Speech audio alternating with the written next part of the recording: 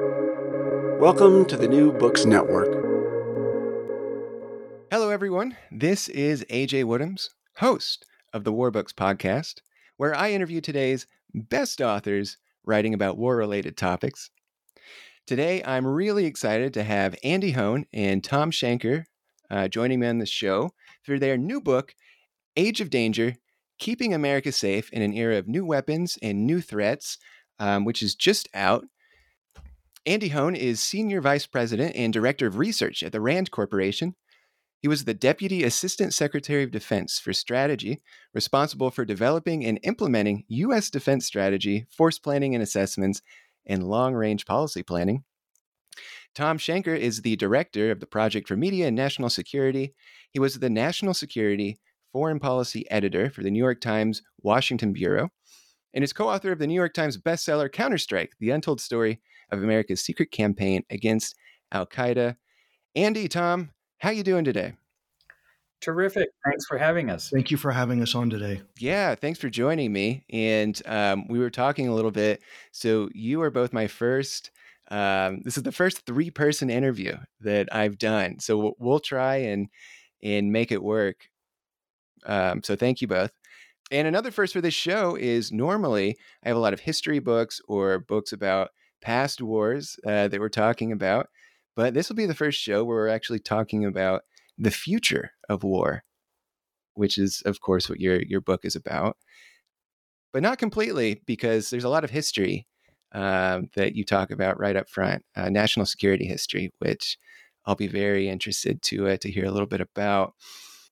So I guess first, a question I've got for you both is, why did you decide to write this book? Let me jump in. AJ, again, thanks for having us. Really a pleasure to be here. This is a partnership that I think is 20 years in the making. I got to know Thom when he was reporting for the New York Times in the Pentagon. Thom's a remarkable person. We have spectators to history. Thom's a real witness to history. He's been on the ground. He knows the people. He knows the policy. I was head of strategy in the Pentagon. Thom was reporting for the New York Times. There were some things we were working out at the time that we wanted to make sure a larger public was aware of, and that's what really brought Thom and I into partnership. And we've been friends since then. But 4 or 5 years ago, we sat down over lunch and were puzzling with what I'll call a paradox. We're spending more and more on national security, yet it wasn't clear that we necessarily thought ourselves feeling safer or more secure. Problems were mounting. We could see, failed efforts in Iraq and Afghanistan, that we saw new threats rising. We saw China's military modernizing, the dangers of cyber and of potentially biological weapons, of climate changing that was, could be unsettling in so many ways, humans moving to, and so forth. And it really got ourselves asking this question. We spend so much, yet we get a lot of things wrong. Not everything, but a lot of things wrong. That's what really brought us to the idea of, let's see what's really going on here. And it really has been a 4 or 5 year process, as Andy says. We started out looking not narrowly, but specifically at what we called ticking time bombs. And that was the original theme that we were examining. And we did it over a series of dinners at this Lebanese restaurant near the Pentagon. We were such regulars that the waiter saw us coming and always found us a quiet table. And I like to say that Andy's the brains of this operation, because we evolved away from a book looking at a series of specific problems to trying to take a more strategic view, 30,000 feet, 60,000 feet, because you can't list every single problem the country might face. So what are the tools? What are the approaches? What are the analytical systems that will prepare us for risks, even if we don't know what they are today? And that's the book that you're holding in your hand, AJ. Oh, wonderful. Well, talk about some of the challenges that go into writing a book like this. you give two quotes at the beginning of the book that I like. The first is by Ian Kershaw, who's a historian, and it's history is lived forward, but it is only understood backwards. And then immediately after that, you give a quote by Eric Edelman that is, the reason we get things wrong so much in national security is because it's really effing hard. Talk about that. Talk about the challenges that go into a book like this. Well, I think that's one of the reasons it took us really 4 years to do this, because the problems are like a passing bullet train. And how do you paint a bullet train? Some of our chapters were written a year plus ago. Not that we predicted the invasion of Ukraine, but the early Russia chapter clearly made the case that we should listen to what Putin says. He always does what he says. And so it should have been no surprise that he invaded Ukraine. Likewise, 3 years ago, we asked people what their biggest concerns were. And believe it or not, people said, well, don't know what kind of disease, Ebola, something else, but we really fear global pandemic that nobody is ready for. So the challenge was having an open aperture of our mind, AJ, to new things and expanding the definition of national security beyond bullets and bombs and things that blow up and kill people.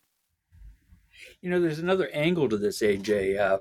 You said, so how do we, find ourselves, and what were the challenges of working through this? Both Thom and I have full-time jobs. But our full-time jobs are in the national security arena. I'm at the Rand Corporation. Thom's at George Washington University. I think it was a real advantage because we're in this larger system. We're interacting with people. It gave us a chance to, observe as we're on this bullet, or as this bullet train's going by. And, we did almost all of our writing, at nights, Saturday and Sunday mornings, up early in the morning and so forth. But I think the fact that we're involved in this larger enterprise gave us a particular window on it. And it led us, in a way, to this exploration when we talk about the machine. I know we'll get back to that more in conversation. But, we could see how the apparatus was working in some ways, the machine, but not working and not delivering in other ways. And, I think we'll want to talk some more about that. But it was, I think the fact that we're, part of that larger enterprise gave us a particularly good window on the problems that we see here. Yeah, absolutely. A note on fitting in writing time. I'm also working on a novel, actually. So I get trying to fit writing time in whenever you can. And then also just kind of like with what you were talking about, Thom, with the challenges of writing a book over 3 years when things are constantly changing. I just had a guest on, Mark Galeotti, who wrote a book called Putin's Wars. And he wrote it before the invasion of Ukraine. And then obviously that happened, and he's like, or he was drafting it before, and he's like, oh, like, like things are way different now. But I guess that's just like the nature of national security it's just like ever changing. Well, let's start first with some of the history of national security in America, since we're often talking about history on this podcast. Real quick, maybe we could just talk about, I guess, going all the way back to the founding and up to World War II. Like, what is the history of America's national security operations? I think it's one of, seeking clarity on the role of the United States in the world, how we thought about, dealing with various problems. Ours isn't a history. I mean, I think our watchers and listeners are going to find better histories. But what we wanted to say was we really didn't have good clarity on America's role in the world until the end of the Second World War. That in the early days, we didn't really have a national security machine. We had a State Department, and we had a War Department, and we had a Navy Department. They were all part of the cabinet, as in modern day terms, the cabinet. They reported to the president. There weren't deep collaboration mechanisms, not built in, nothing like the current National Security Council system.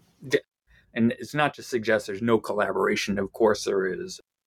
But, when we talk about the machinery of, having systems that bring people together and planning and so forth, that really is that's at the end of World War II. It's when we realize or decide as a country that we need to be involved. Not only do we need to be involved in the world, we need to lead in the world.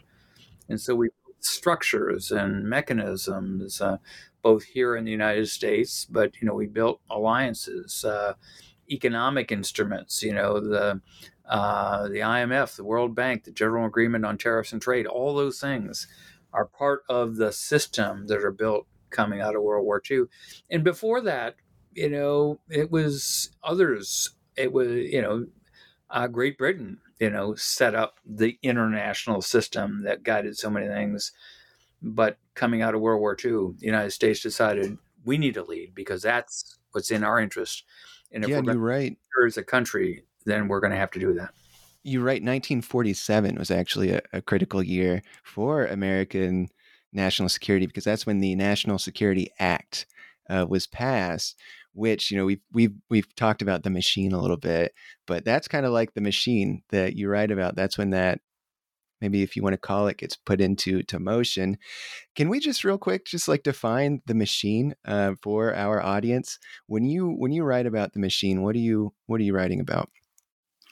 Well, the 1947 machine was this sort of first brand new car off the assembly line, and it did everything. There was the War Department became the Department of Defense, and a lot of the structures that we have even today were created then, and they served us pretty well. But Andy and I make the point that the 47 Chevy, which was a great car then, lasted many, many years. It's been tinkered with, polished, some upgrades to the motor, but it didn't have a serious overhaul until 9/11, when the nation realized, or its leadership, that the machine hadn't prepared us for an attack on our homeland by al-Qaeda.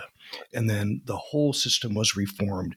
You have the Department of Homeland Security created out of lots of other agencies to be in charge. You have the National Counterterrorism Center created. You have an Office of Director of National Intelligence put over the entire 18 departments, agencies of the intelligence community, sort of like rather than having a whole kennel of dogs, the president wanted just one dog to kick, and that's the Director of National Intelligence. And you have a new command, Northern Command, responsible for defense of the homeland. And our argument, AJ, is that machine worked pretty well. There has not been a significant attack on the homeland since then, and that is a tribute to that system. But that system was designed mostly to deal with one threat. And we call for the machine to be, if not completely reorganized, at least refocused from the zoom on counterterrorism, put to a panoramic view of a wider array of threats for the future. Yeah. And so obviously the title of your book is Age of Danger. So let's talk about the Age of Danger then. So the first kind of threat that you both lay out is China. Maybe could we just talk about like the national security? How have we historically dealt with China from a national security perspective, and then maybe talk about these threats that are coming out of China? AJ, let me pick up here. This is, and we're going to let the readers sort of get the whole story, but I'll give you a few highlights here.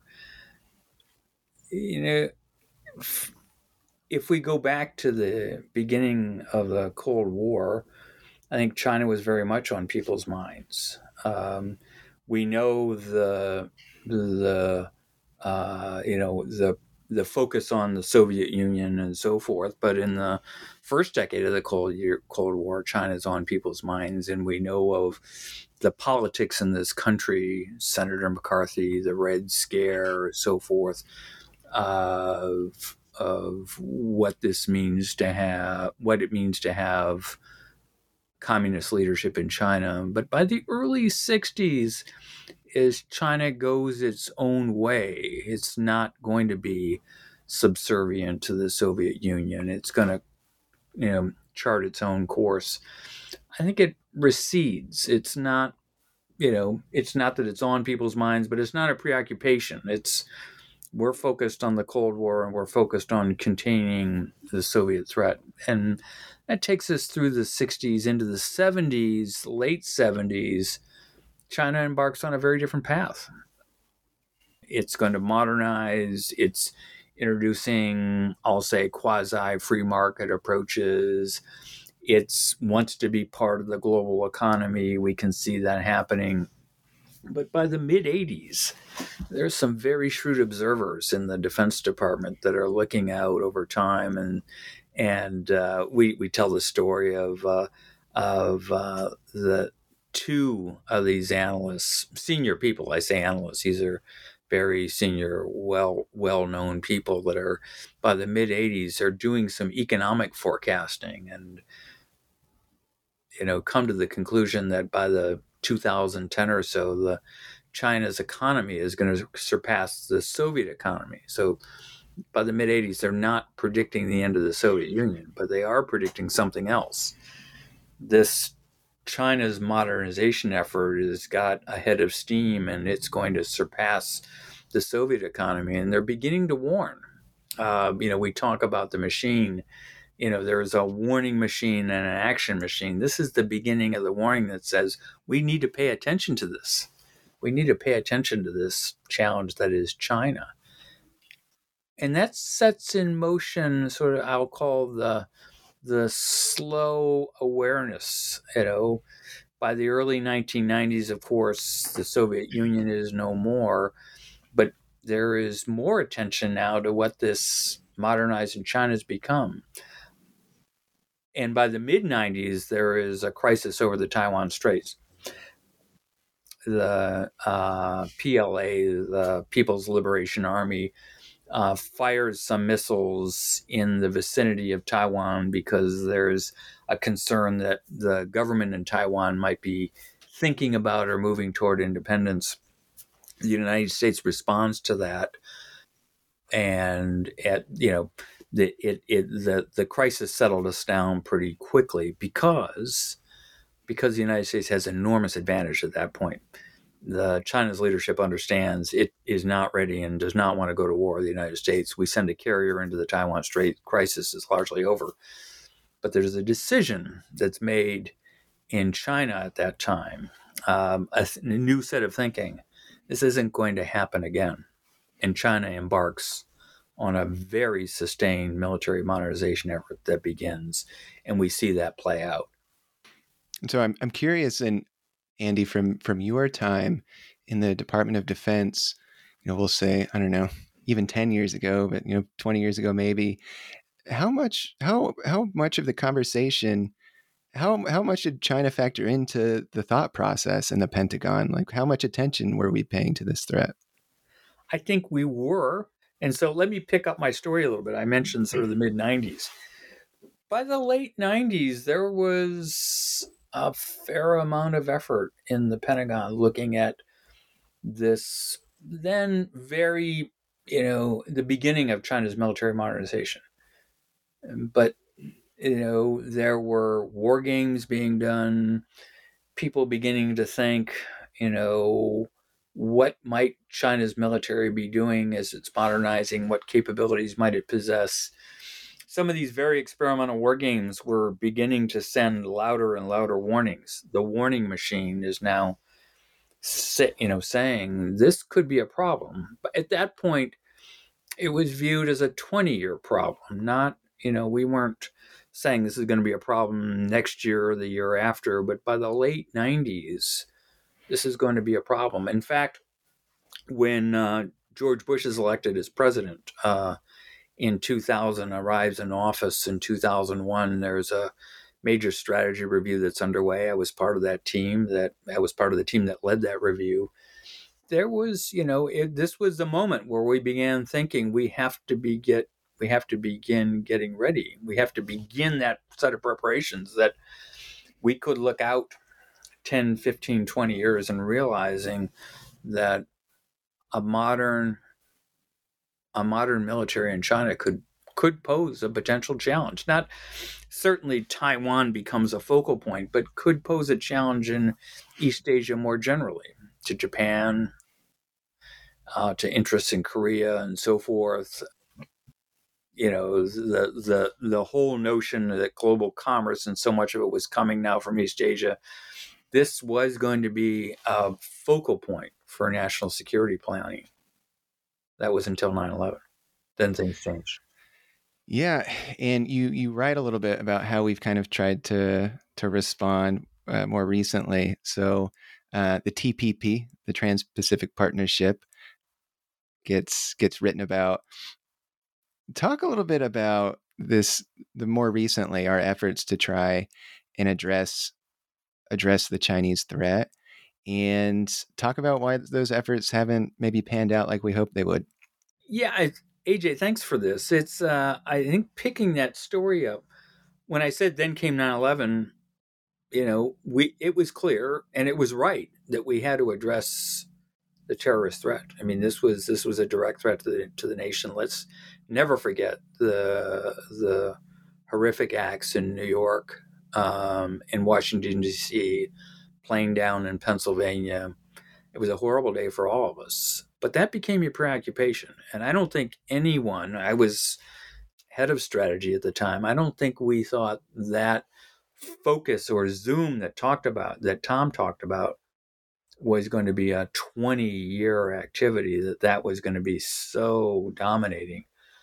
But it turned out that it was. So all the while, China's moving along. Its military is modernizing. It's developing more capabilities. And within the defense circles, we tell the story of, how, these aren't just notional games, but these are in operational settings. I mean, these are, when the team at Pacific Air Forces is running war games and beginning to get worried that this isn't going to go well for us. Or, back in the Pentagon, we tell the story of a senior general who says we're running game after game, and what we're learning is that we're losing faster. The alarm bells start going off. So what looked like a 20-year window of time for planning in the late 90s, early 2000s, you fast forward 2 decades, and there's a real concern. There's a real concern that enormous advantage that we possessed in the mid 90s. Go back to when I mentioned the Taiwan Strait crisis, we steamed a carrier through the strait. Things settled down. That wouldn't happen today. We wouldn't put a carrier that close because it would be at risk. And so now there's a lot of attention. How do we catch up? But we tell the story here of going from position of enormous advantage to parity or maybe worse. And then we spent some time talking about the people that are focused on how do we right the ship? How do we get this back into a better place? And there are really interesting people working on this, really interesting. And I think the characters that we talk about are fascinating. Well, what do you both think that, as of today, we're in May 2023, what do you think today the biggest threat coming from China is? I think where I would start, AJ, is this. I don't think anyone's predicting that there's going to be a war over Taiwan or today or tomorrow, or that China would use military force to unset the balance in East Asia. What I think we're worried about most is that day could come where the Chinese Communist Party leadership, and this begins with Xi, but and advisors, that day comes when they feel confident enough that if they want to use force, they could do so successfully. I don't know that sense of calculation has arrived yet. That if we want to use force against Taiwan or elsewhere, that. So you'd say it's that they have the capability. That is, it's the awareness that they would have the capability if they wanted to if they wanted to use force against Taiwan or elsewhere in East Asia, they could succeed. That's the moment that worries me. And I think that moment's coming. I wouldn't say it's here today, but I think over the next number of years, that moment could arrive. And that's what people in the Pentagon now are focused on, is what do we do so that we can delay or postpone that moment into the indefinite future? Well, let's talk about Russia. So obviously, like, Ukraine is a real-time example of, the danger posed by Russia. Talk about, it's what you call in your book, it's hiding in plain sight is the threat posed by Russia. Talk about Russia a little bit. Sure. I was based in Moscow for 5 years, and I was standing on Dzerzhinsky Square in front of the KGB headquarters on, that August of 1991 midnight, when they were pulling down the statue of the hated founder of the KGB, Felix Dzerzhinsky. And there was just a sense that, good times are here. The world is a safer place. Democracy has finally come to the Soviet Union, which was not only a communist government, but probably the largest organized criminal organization in the history of the world. They owned 11 time zones. And then sort of through willful, benign neglect and through some bad strategies, we just stopped paying attention. Russia was dismissed as up revolta with rockets, wouldn't be a threat, didn't need to worry about it. And Vladimir Putin personified this sense of anger and frustration and humiliation. I mean, here's a man who said that the collapse of the Soviet Union was the most catastrophic event of the 20th century, forgetting World War I, World War II, and the Holocaust. So this is a man with a set of grievances who came to the world stage, but was still dismissed. And the reason we call it hiding in plain sight is everything Putin has done, he told us in advance he was going to do. And we take you to the Munich Security Conference in 2007, when Putin is the keynote speaker, and he gives this speech where he accuses the U.S. of being a hyperpower and pledges to do everything in his power to constrain the U.S. and says Russia is going its own way. And while he doesn't declare the version of a Monroe Doctrine for Russia, he talks about the near abroad and Russia's role in exerting influence. And a year plus later, he invades Georgia, completely taking the world by surprise. 2014, he makes the first move into Ukraine. And we talked to a senior general, head of NATO military forces at the time, and he said the invasion of Crimea in 2014 caught him by such surprise that he went off like a well-hit 9-iron in a tile bathroom. I mean, that is one angry 4-star. And he came back to Washington to demand how he, as commander of NATO, could be caught completely surprised by a Russian invasion in Europe. And they made the case that on the day the Berlin Wall went down, there were between 13,000 and 15,000 analysts assigned to watch the Soviet Union, the warning machine. At the invasion of Ukraine, that number had dwindled to 1,000 or 2,000 analysts. So there were some experts, to be sure, but it went from 15,000 to 1,000. And the part of the intelligence community's budget devoted to the Soviet Union went from 50% to 10 to 11%. And not only that, but it was divided across 18 or 19 new targets as the Soviet Union dissolved into all these independent republics that had to be watched. So we didn't pay attention to Putin. We willfully and knowingly and consciously stopped paying attention. And that's how we have a Vladimir Putin who basically is stomping across his area of interest today. Yeah, and your argument is that the machine was just so focused on terrorism, correct? That Russia just wasn't, as you said, it was seen as a regional power. I think that was like a big issue in like the 2012 election or something like that. I think President Obama called it a regional player, and I could be misremembering it, but something like that. Why do you think? I mean, obviously, there are people who watch Russia in our national security, machine. Why do you think they were ignored when they did sound the alarm bells? Mm-hmm. What happened was when this cadre of very terrific analysts inside the warning machine, and that's CIA, DIA, elsewhere, when they dwindled from 15,000 to 1,000 or 2,000, they had to prioritize. And we were told that the U.S. had pretty good intelligence on Russia's nuclear arsenal because that was, the existential threat. But what they stopped doing was the kind of personal, hands-on, fingertip intelligence gathering that might have given them clues to Putin's intention, his expansion into Georgia, his expansion into Ukraine and the Donbass. Because as you said so correctly, AJ, these were viewed as regional issues and not a concern at the time. The U.S. was Zoom-like focus on terrorism. Everybody wanted some kind of refund, a Cold War dividend. And so Russia was just discounted, and Putin took advantage of that because, again, he never hid his intentions, not once. Well, kind of same. One Go of ahead, the Andy. point I want to add here that was really came out as we were trying to tell this story, and Thom, because of his experience, was really the lead on this. But there was a sense of the Russia we wanted it to be, as opposed to the Russia that what really was the case. That is, I think among some elements of the leadership, and this runs across administration, so we're not pointing fingers at one or another, but there was an assumption that Russia is going to align with the West. This is, it's in its interest. It has, it's seeking a developing economy. It's going to be tied to the larger global marketplace.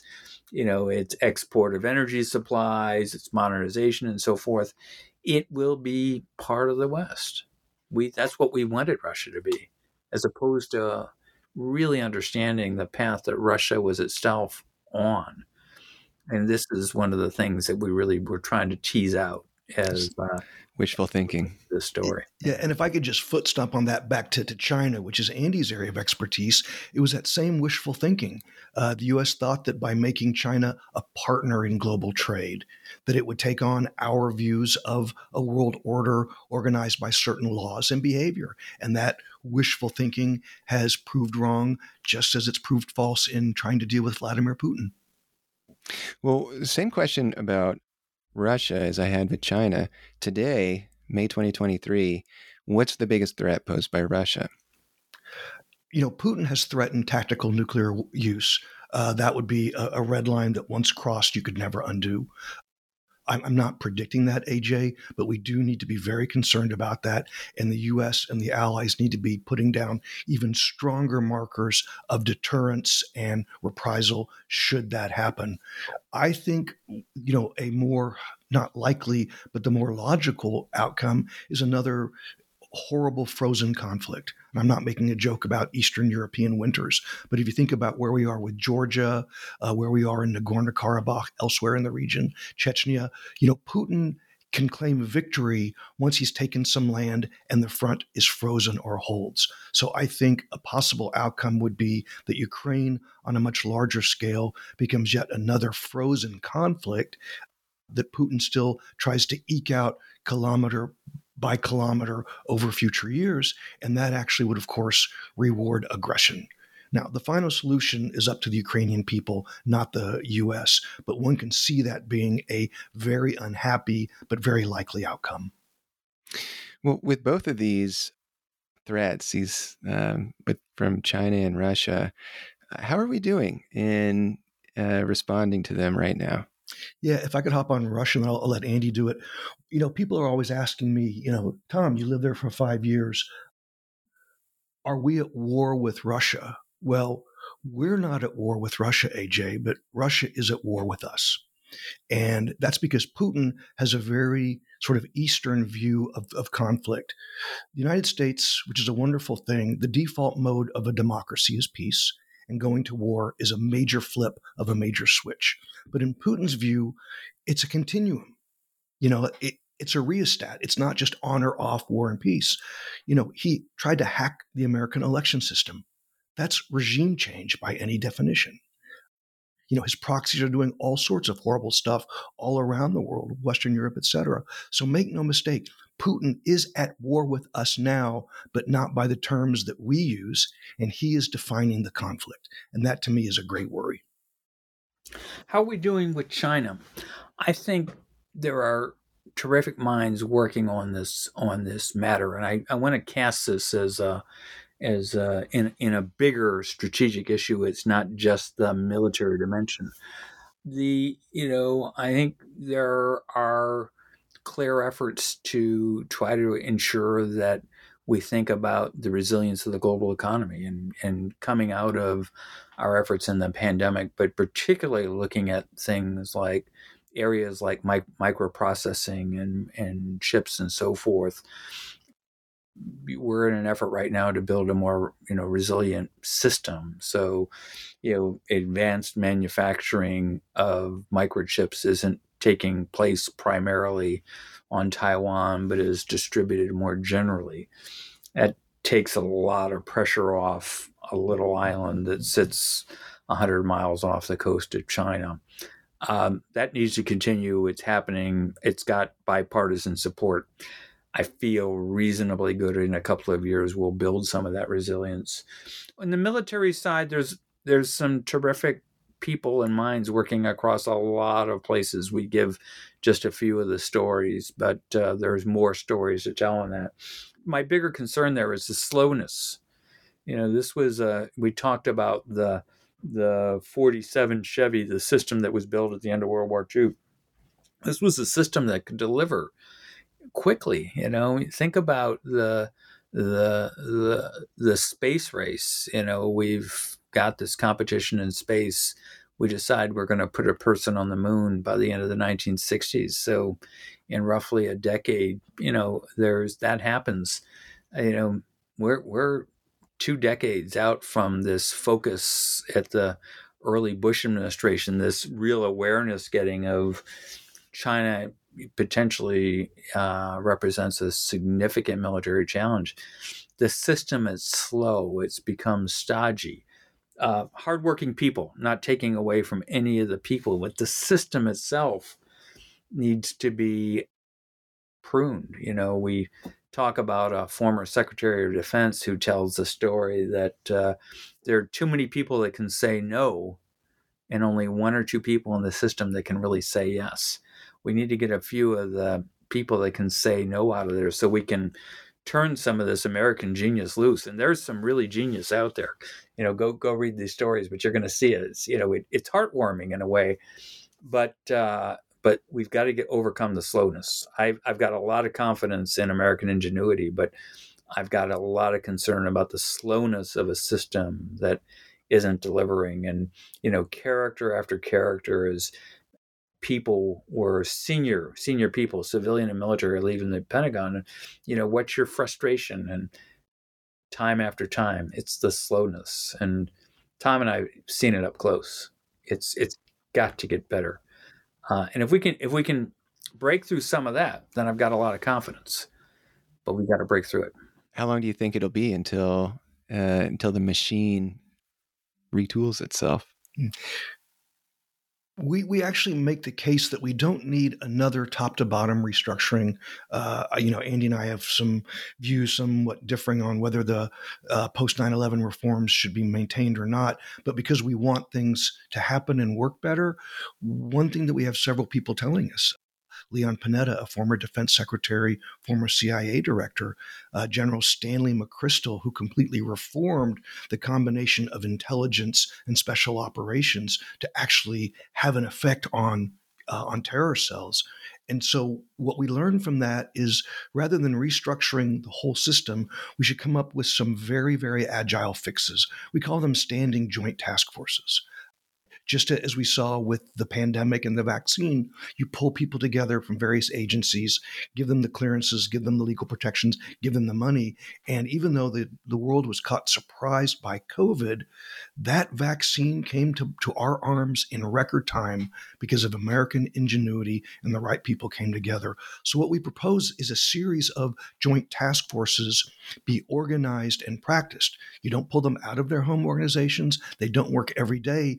Maybe they come together 4 times a year to practice for a pandemic, to practice for an agricultural blight disaster, to practice for biological warfare, to practice for colossal data breach, so that when something happens, even if you can't predict it exactly, AJ, you have a team of people from all across the government ready to go into action that very night. That would make a huge difference. We don't always have to seize on the most expensive fix, too.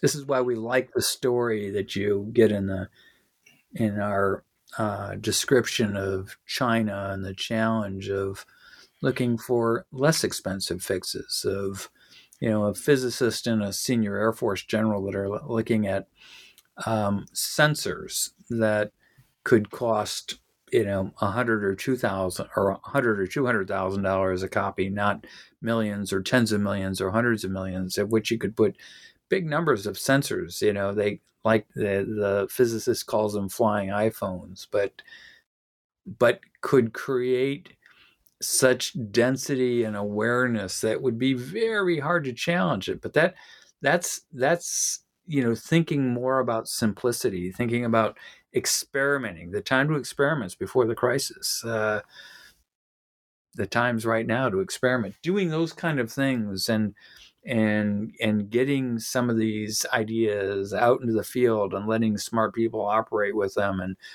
and decide what's working and not working. And over my career, Tom's seen it too. It's amazing when you put things in the hands of young Americans, what they do with it.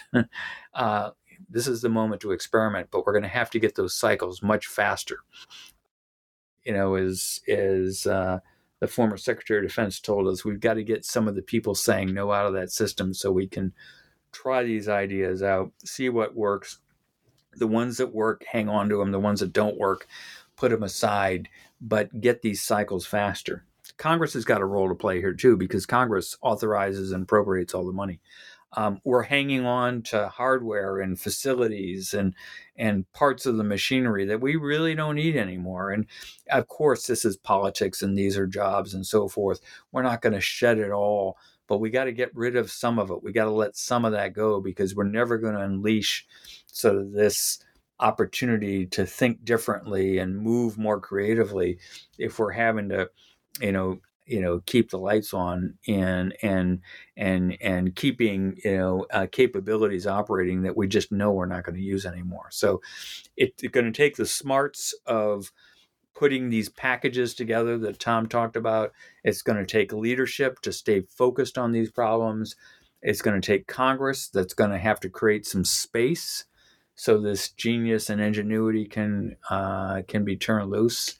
And these are all things that the United States has done in the past. So we've got it in us.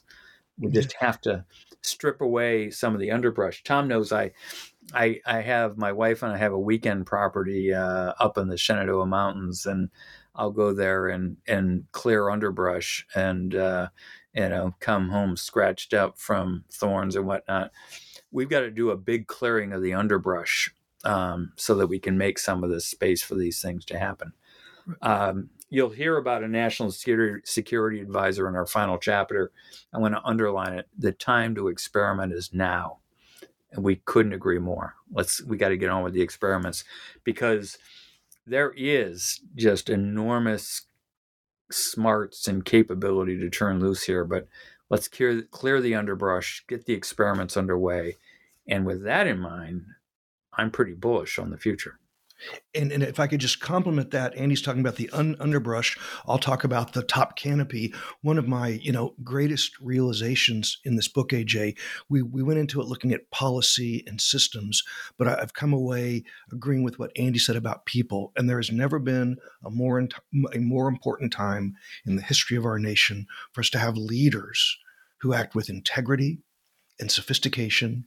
And, every time a president is faced with a national security decision, whispering in one ear is, remember the elections, remember the elections. And I'm not going to be so Pollyanna-ish as to think that will go away, but political expediency and polarization are going to doom this country if our leaders at the very top cannot start acting with integrity and patriotism and empathy and understanding and compromise. I know I sound like a civics lesson, but we started out writing a national security book, but I've come away feeling very, very strong about the importance of the quality of our leadership. Thom is so right. And by the way, we know off camera it's possible. We know it's possible. You get behind the scenes, and there are serious people working on serious problems. We need that to be more public facing as well. And it really has to happen. Yeah, well, let's talk a little bit about some of the consequences of these things not happening, because we are talking about the age of danger here. And say we just go on the same path we're on right now. How dangerous are things? I mean, I guess kind of putting this is a big question, but putting the whole of human history into perspective, how dangerous are things right now? AJ, you've started with having us talk about China and Russia. I think very dangerous in the sense that there's a war underway. We're supporting one of the parties to that war, and there are nuclear weapons that could be used. Danger very high. When we talk about China, is that the idea that the Communist Party leadership in China might that one day realize that we've now got the capability. If we want to take Taiwan by force, we're going to do it. That's a huge danger. We talked about not just in terms of a political outcome, but for the global economy. When you see that very high concentration of the advanced microelectronics production on Taiwan itself. And we haven't begun to touch yet in this discussion, I suspect you're taking us there, about the problems that we characterize as, germs, digits, storms, and drones. These are layered on sort of the geopolitical, but yeah, I worry a lot. We went through a pandemic, and it wasn't COVID-19 was not the worst threat we could face in terms of a biological outbreak. There are people that are far more worried, and I think we get about a B- at best in terms of what we did. Thom did mention we had a vaccine coming out of that, but the system wasn't delivering. It doesn't think about.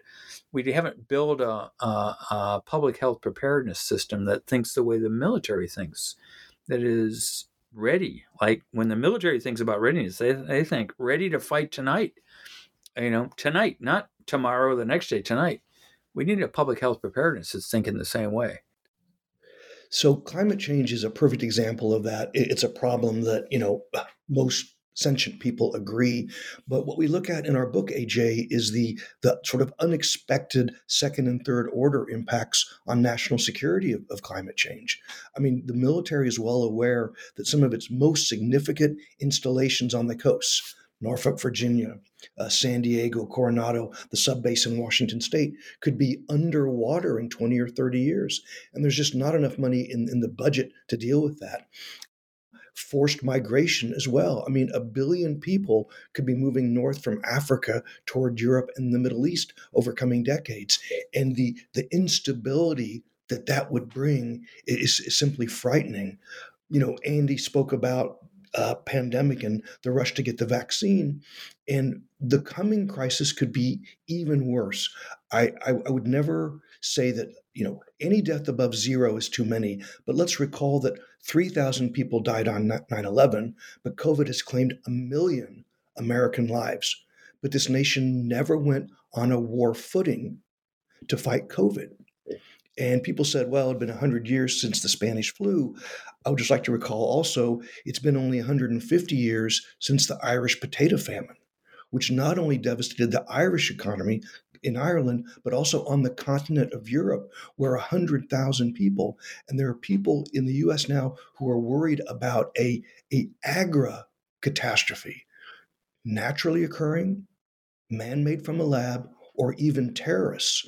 And there's a retired chairman of the Joint Chiefs of Staff who became president at Kansas State University. He had read all the intelligence about Al Qaeda experimenting with brucellosis and other crop and livestock disease. And he was so concerned about a agro-terror attack that he got billions of dollars from the U.S. government to build the National Bioagro Defense Facility at Kansas State University. This is a building that most people have never even heard of, but this could be one of the most life-saving investments that America has made. And so it's that kind of creative thinking, because there are people who are convinced that the age of danger is rushing toward us, and they're trying to think outside the box on ways to resolve it. Yeah, and climate change, I think specifically, I had on this show a few weeks ago a gentleman who wrote a book about the Bangladesh Liberation War, which most people have never heard of, but it's commonly referred to as the world's first climate war.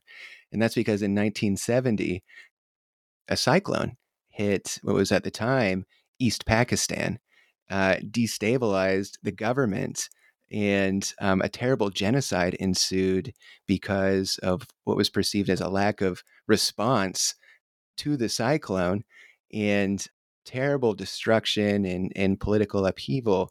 And to see, I mean, it's happened once, but to put into perspective what you all are talking about in your book, climate change could be the trigger to something like the superpowers.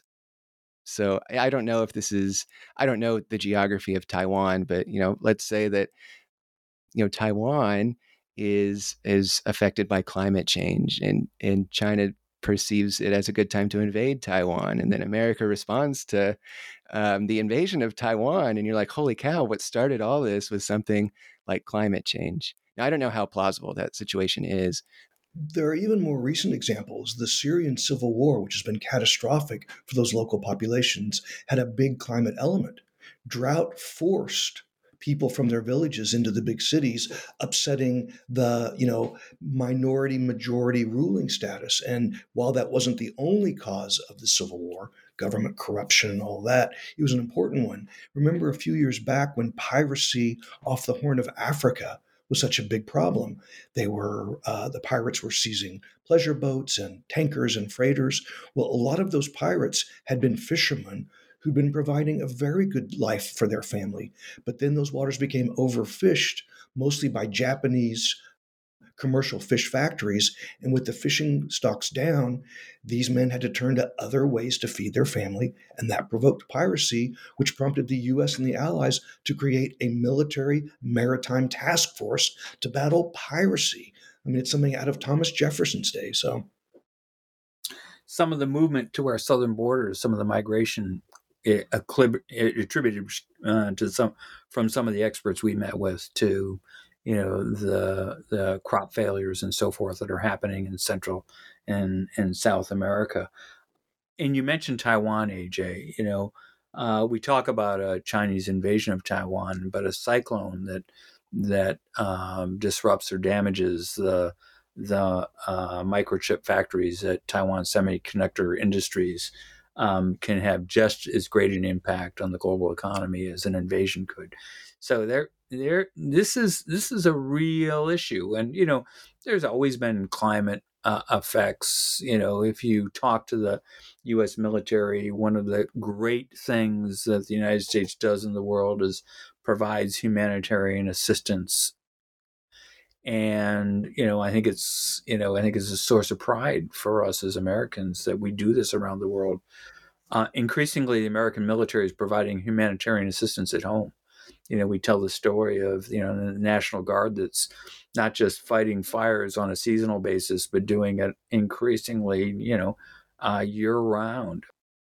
How we have to respond to storm events that are of increasing, that have growing damage and of increasing frequency here at home.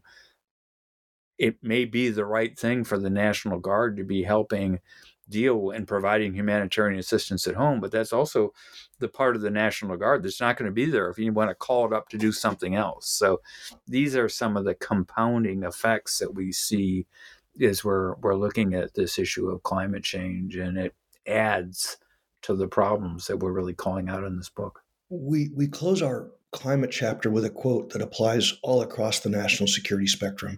It's a very smart analyst who says, the government's saying the right things on climate change, just like it's saying the right things on pandemic and all of that. But she told us a plan without a budget is a fantasy. And they're not putting money to back the words at this range of more panoramic threats that we're describing. Well, question for you both. Right now, at this point in time, what should be the number one priority for America's national security experts? I'll start with that, AJ. I think first off, we've touched on it throughout this great conversation. It's opening the lens, looking more broadly at what we think about national security. Neither Thom nor I want to be dismissive of it, but there are of where some of the focus is. But as we went to Zoom and stayed on Zoom, that was the problem, that was terrorism. And as we found ourselves preoccupied in the Middle East for 2 decades, these new issues were arising, were growing.